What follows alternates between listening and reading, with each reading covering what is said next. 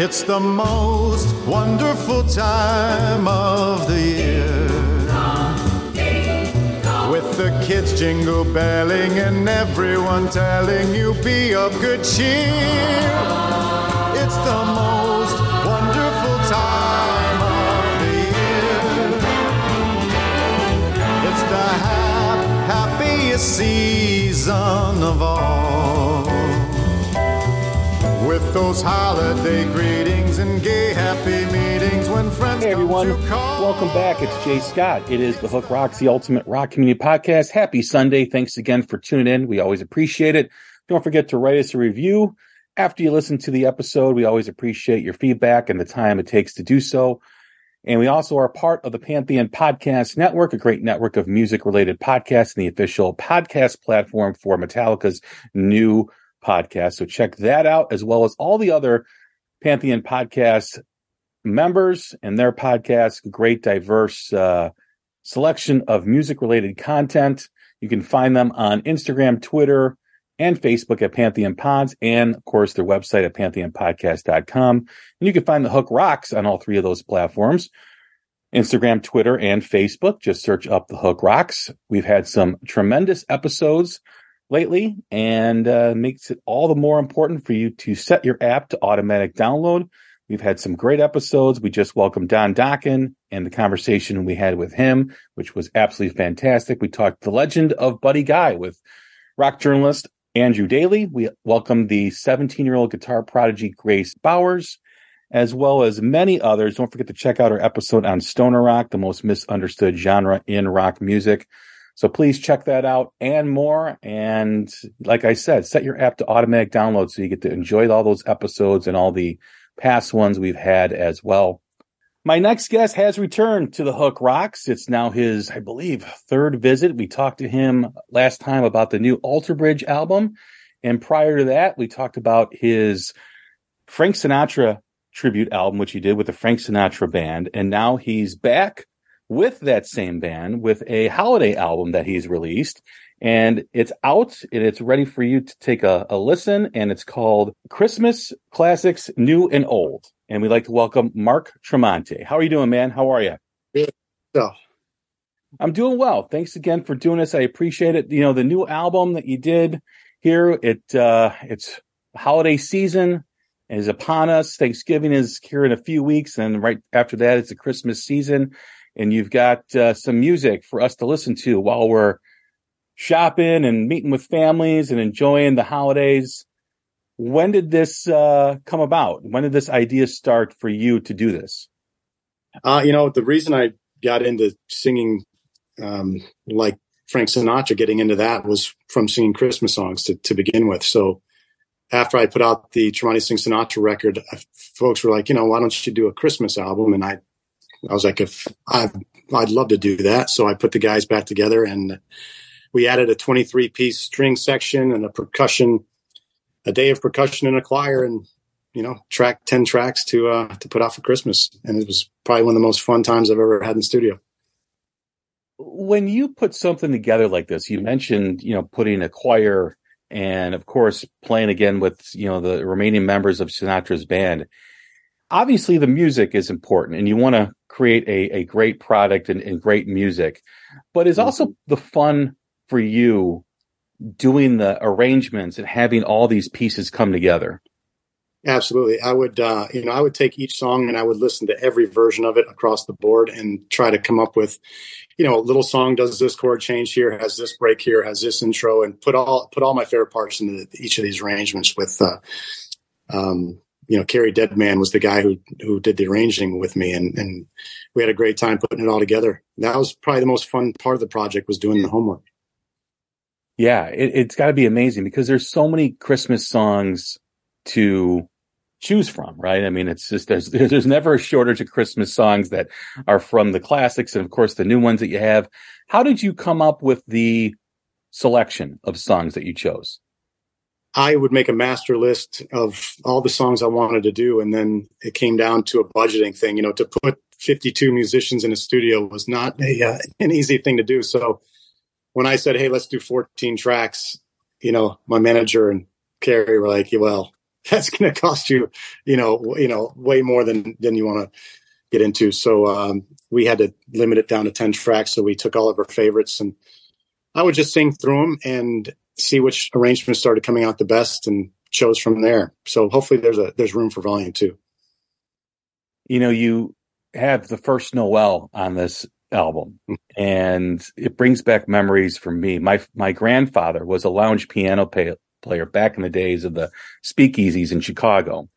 And he used to play for all the mobsters back in the day. And he had a baby grand in his basement. Whenever I would go sleep overnight at my grandparents' house, he would play the songs on a Saturday morning or a Sunday morning. And he was a booming piano player. Like, he hit those keys like thunder.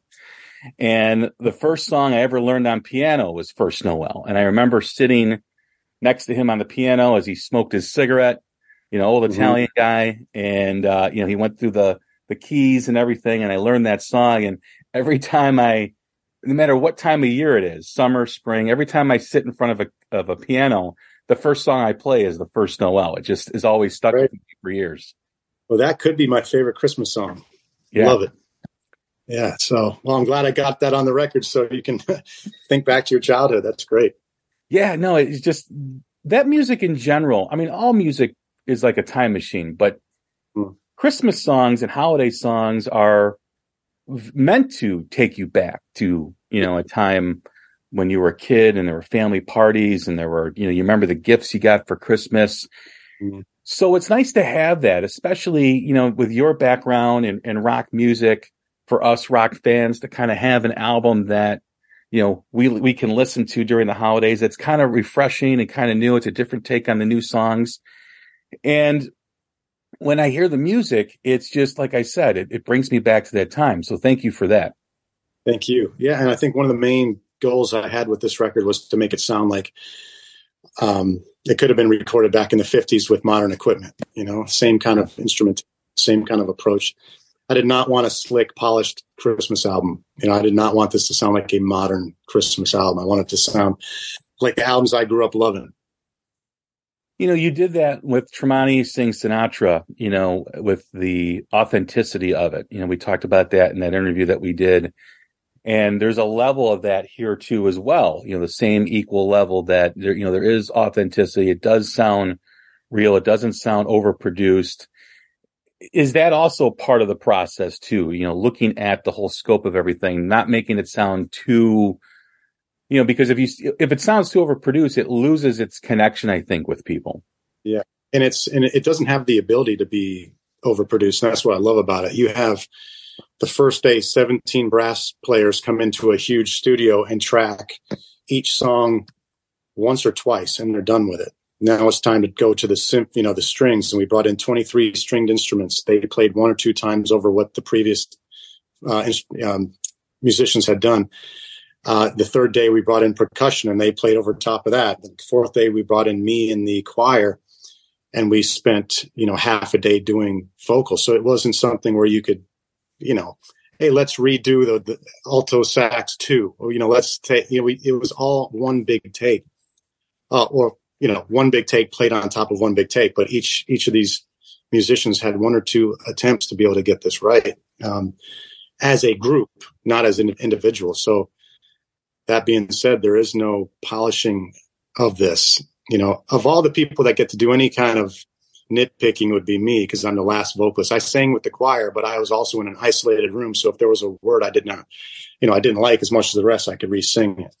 But other than that, everything was played and recorded the way it was initially played one or two times. So there's no studio magic. That's what I like about it. When you think of the players that are on this, in the orchestra and where their background is from and how they recorded music back in the day, does that set the path for you in this journey? Because you have to consider what they've done in their body of work and their careers and how they recorded. So when you go and do something like this, obviously there's been advancements in technology. There's ways to do things. Do you keep that in mind in terms of where these guys have been and what their perspective is and how they record?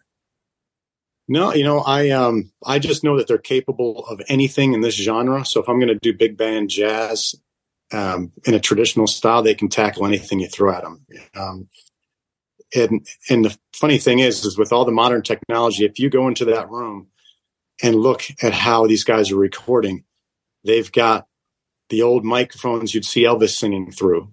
They've got, that when you're recording a trumpet, you have to use a microphone that's like a ribbon mic that doesn't have that super high end bright stuff. You don't have to do anything in post because the way you record is the way it's meant to be heard. And that's how they did it back in the day. And that's what worked.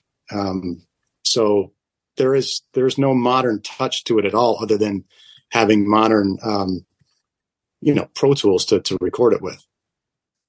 And to follow up with that, when you go and record, another solo album or another album with Alter Bridge, do you take anything that you've learned from this process in the recording area and how things are set up, how things are recorded and produced into those other areas that you do your music in?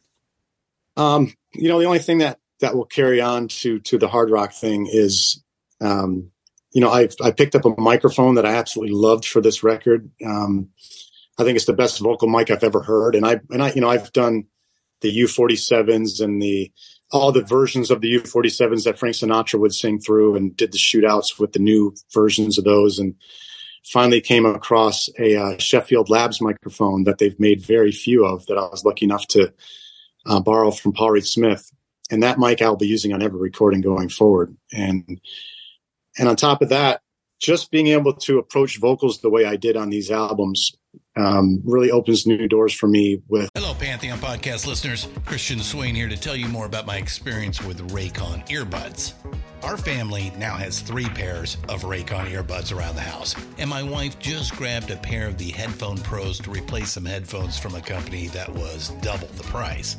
And yes, she loves them. Now, if you haven't pulled the trigger on a pair of Raycons, or even if you have, but you're in the market for another pair because they're just that good, well, now is the time to check them out, because they just launched their upgraded model of the best-selling everyday earbuds.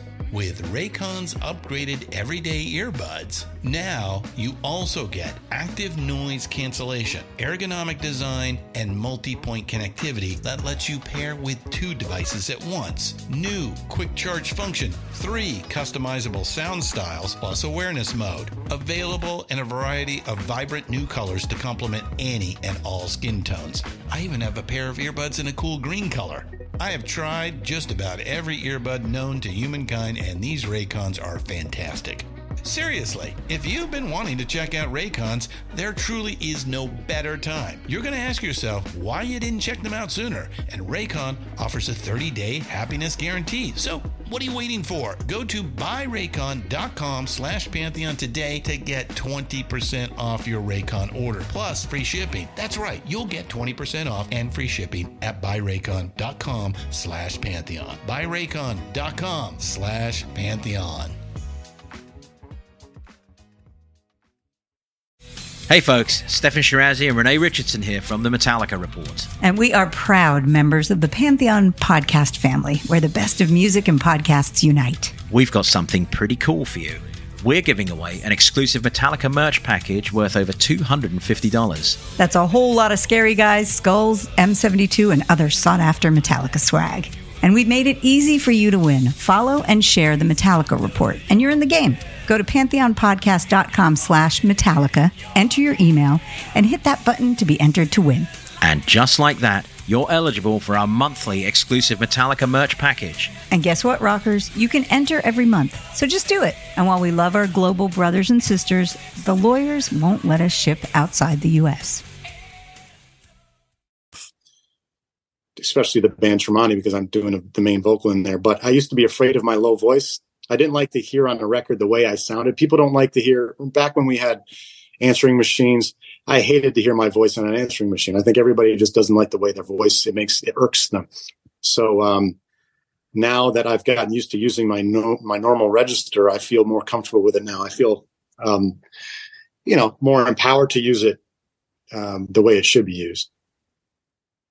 And in that, there's a sense of confidence too, right? When you record, and you're able to, I don't know if this is the right way to say it, but be a little bit more free in your approach to singing because you're not as conscious as you were about your voice years ago. Yeah, because when I'm doing the hard rock thing, I'm thinking, I want it to sound raspy. I want it to sound raw. I want it to be aggressive. But I never approached it with the low, rich part of my voice that I feel is much more natural. So now I'm going to go forward and try to apply that a little more. I haven't gotten to do that yet. Every song I write in the rock world always seems to be pushing, but I'll do my best to try to get some moments to songs where I can bring it down to where my voice naturally fits. What about performing? I know you did some shows after the Sinatra album. Is there any plans to do any shows like this around the holidays? Yeah, we've done about 6 shows, I believe now. We have a show scheduled December 16th in Orlando. It'll be the biggest show we've ever done with this band. And we'll have the choir and we'll have the strings and we'll have the 17-piece brass out there. And that will be a mixture of selected Sinatra tunes. And then halfway through the show, I'll bring out a couple Christmas trees and say, all right, it's time for the Christmas part of the set. So we're doing that at the Dr. Phillips Performing Arts Center. And, I'm really excited about it. That's also going to be a night where it's fundraising for the clinic that we just started here in Orlando, the first lifespan Down syndrome clinic in the Southeast. And we opened that up about a week and a half ago. So all the funds from this show go to that clinic. And that really was the genesis of this, with the Sinatra album and now this. And now you just mentioned this clinic that you're opening up. When you think about what you've done as a result of these 2 albums, and really the Sinatra album, now this is the continuation of it. This is obviously something that you're going to keep at and keep doing. And there's so many possibilities with it. How does it make you feel to now see it validated with this clinic that you opened up? It's amazing. A lot of times, we've been going to charity events for years. My wife, she's the one that says, all right, we have this charity and that charity. Let's go. We're always trying to be as charitable as we can, but we never had a specific driving force for that side of us. So when we had the diagnosis that our daughter was going to be born with Down syndrome, immediately, I was like, you know what, this obsession I've been having with Frank Sinatra is perfect for this. So and once the money was raised, I know we raised over $1 million the first year since the record had come out. But to see it put to use, a lot of the times, you could raise $1 million and it kind of just poofs into the air and you don't know what happened to it. It's hard to chase down every dollar. But when you see a tangible thing like a hospital clinic open up and you can go into the foyer and you can see the sign and you can see the patients, we visited a couple weeks ago and you see the patients in there getting treated and you see how much they love the doctors that we've hired on. And that's the thing those are the things that when you're on your deathbed as a little old man looking back on your life, I'm not going to be thinking about, I did this concert or that concert. I'm going to think about this clinic, and those are the things that I'll be most proud of for sure. Absolutely. And for it to be the first clinic, in that area of the country has to also mean something too, because there's an obvious need for it. Absolutely. And we're, it's crazy.